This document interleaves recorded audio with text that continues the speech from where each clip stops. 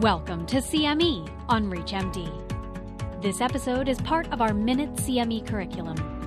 Prior to beginning the activity, please be sure to review the faculty and commercial support disclosure statements, as well as the learning objectives.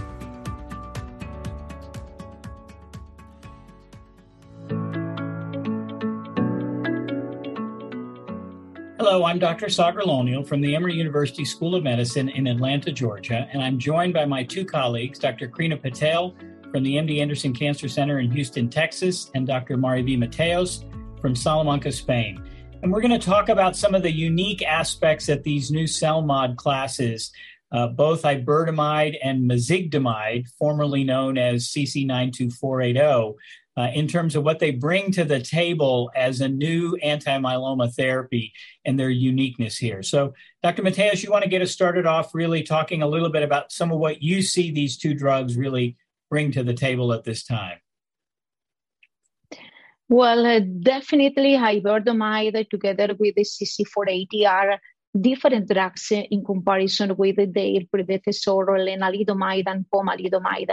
And not only because, the mechanism of action, I would say that it is complementary and it is, a more potent immunomodulatory effect in comparison with the lenalidomide and pomalidomide, but also because they have demonstrated to be effective in refractory myeloma patients to both the lenalidomide and pomalidomide. But in addition to these aspects related with the efficacy and the mechanism of action, I would like also to remark the safety profile, because definitely iberdomide and CC480 are more potent than lenalidomide and pomalidomide, but the safety profile is quite important. They have been, in principle, evaluated in heavily pretreated myeloma patients, and when we evaluate the number of patients who required dose reduction of iberdomide or CC480 because of side effects, the number of patients is quite reduced.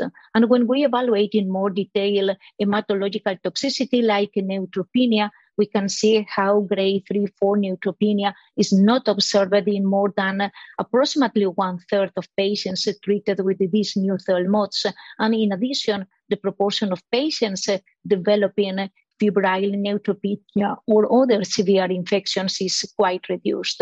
But if we remember, when we use lenalidomide or pomalidomide, some patients sometimes disclaim because of asthenia and fatigue. We know how the mode of administration of these new CELMoDs, and this is related with the chemical structure and the S-isomer form, result in the fact that these adverse events that definitely impact in the quality of life of the patients, like asthenia and fatigue, are really very few frequently reported in patients treated with iberdomide and CC480. So from my point of view, if we put together the efficacy together with the safety profile, I think that they deserve, as it is being done, evaluated in heavily pretreated myeloma patients, but also in earlier lines of therapy, as well as in combination with other partners.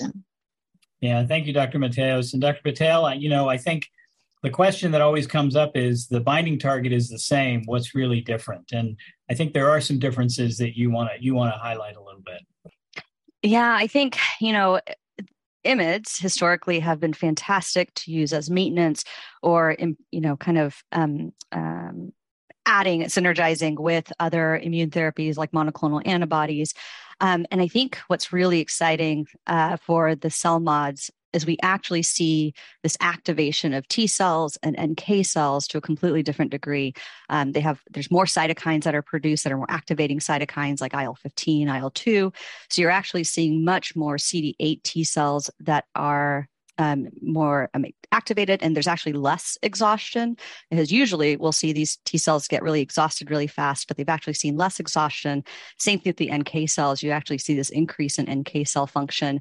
And to be able to use that with all of these new immune therapies coming through, I'm just really excited to see how together that can actually improve the the anti-myeloma effect, but also potentially how we improve the microenvironment to a much better, the T cells and NK cells will hopefully be able to surveillance better. I mean, these are, again, abstract thoughts, but this is the stuff I get really excited about. So I think the toxicity piece is so big that for our patients that to have less toxicity, but then to have improved efficacy, even translationally in, the other cells, which those are supposed to help us with all the other therapies we have with myeloma, I think is pretty phenomenal. Yeah, and I think one of the things that has struck me in the presentations on the early data with IBER in particular, I think we're just a little bit behind that in the data with Mezi right now, but certainly in IBER is when you look at grade 3, grade 4 adverse events that are non-heme, there's a lot of zeros there. And we know with drugs like POM and LEN, that is rarely the case. There are patients who get significant adverse events associated with both of those drugs, but they seem to be much lower frequency and much lower grade that I think really does allow patients to stay on longer. And I think, all of us have anecdotes of great outcomes with patients. My favorite was on the phase 1 study when we were at the maximum tolerated dose. The patient, I saw them at cycle 4 or something like that, and they said to me, I thought you told me this wasn't a placebo-controlled trial. And I said, it's not. And the patient said, but I don't feel like you're giving me anything. That's we almost never hear that with the IMiD class. Certainly that is something we can see more and hear more frequently with the CELMoD class as well. I think, the other point that Dr. Mateos raised as well is the idea about efficacy in the triple class refractory patient population. Do you guys just want to, one of you or both of you, touch briefly on what a challenge that continues to be?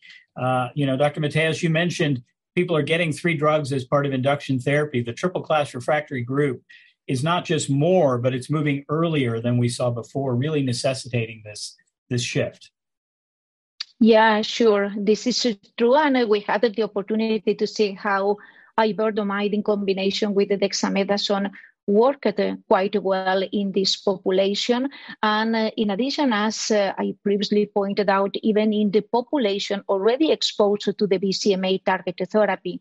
And definitely this population is going to be in front of us earlier on in the near future. So I think that there is a clear role for iberdomide, maybe in combination with again, proteasome inhibitors for anti-CD38 monoclonal antibodies, because majority of the patients will be exposed as part of the first line of therapy. Maybe the second line can be BCMA targeted therapy, and why not to utilize as third line iberdomide on CC480. But for me, this is applicable to the near future, because if we envision a bit more the future, definitely iberdomide, because of their safety profile, will deserve to be utilized as part of the first line of therapy, and maybe CC480 in the relapsed and refractory setting, because it's true that the incidence of neutropenia is a bit higher in comparison with iberdomide.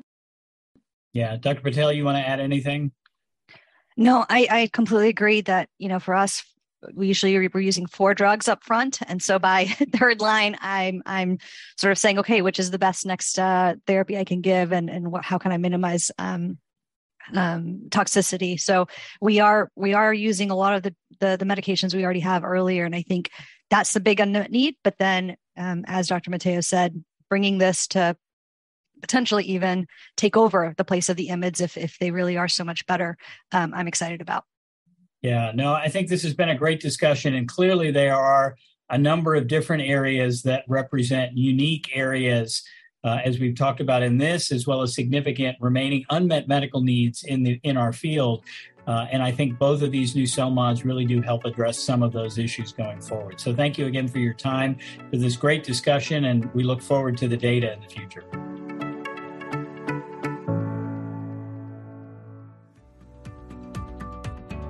You've been listening to CME on ReachMD. This activity is jointly provided by Global Learning Collaborative, GLC, and Total CME Incorporated, and is part of our Minute CME curriculum.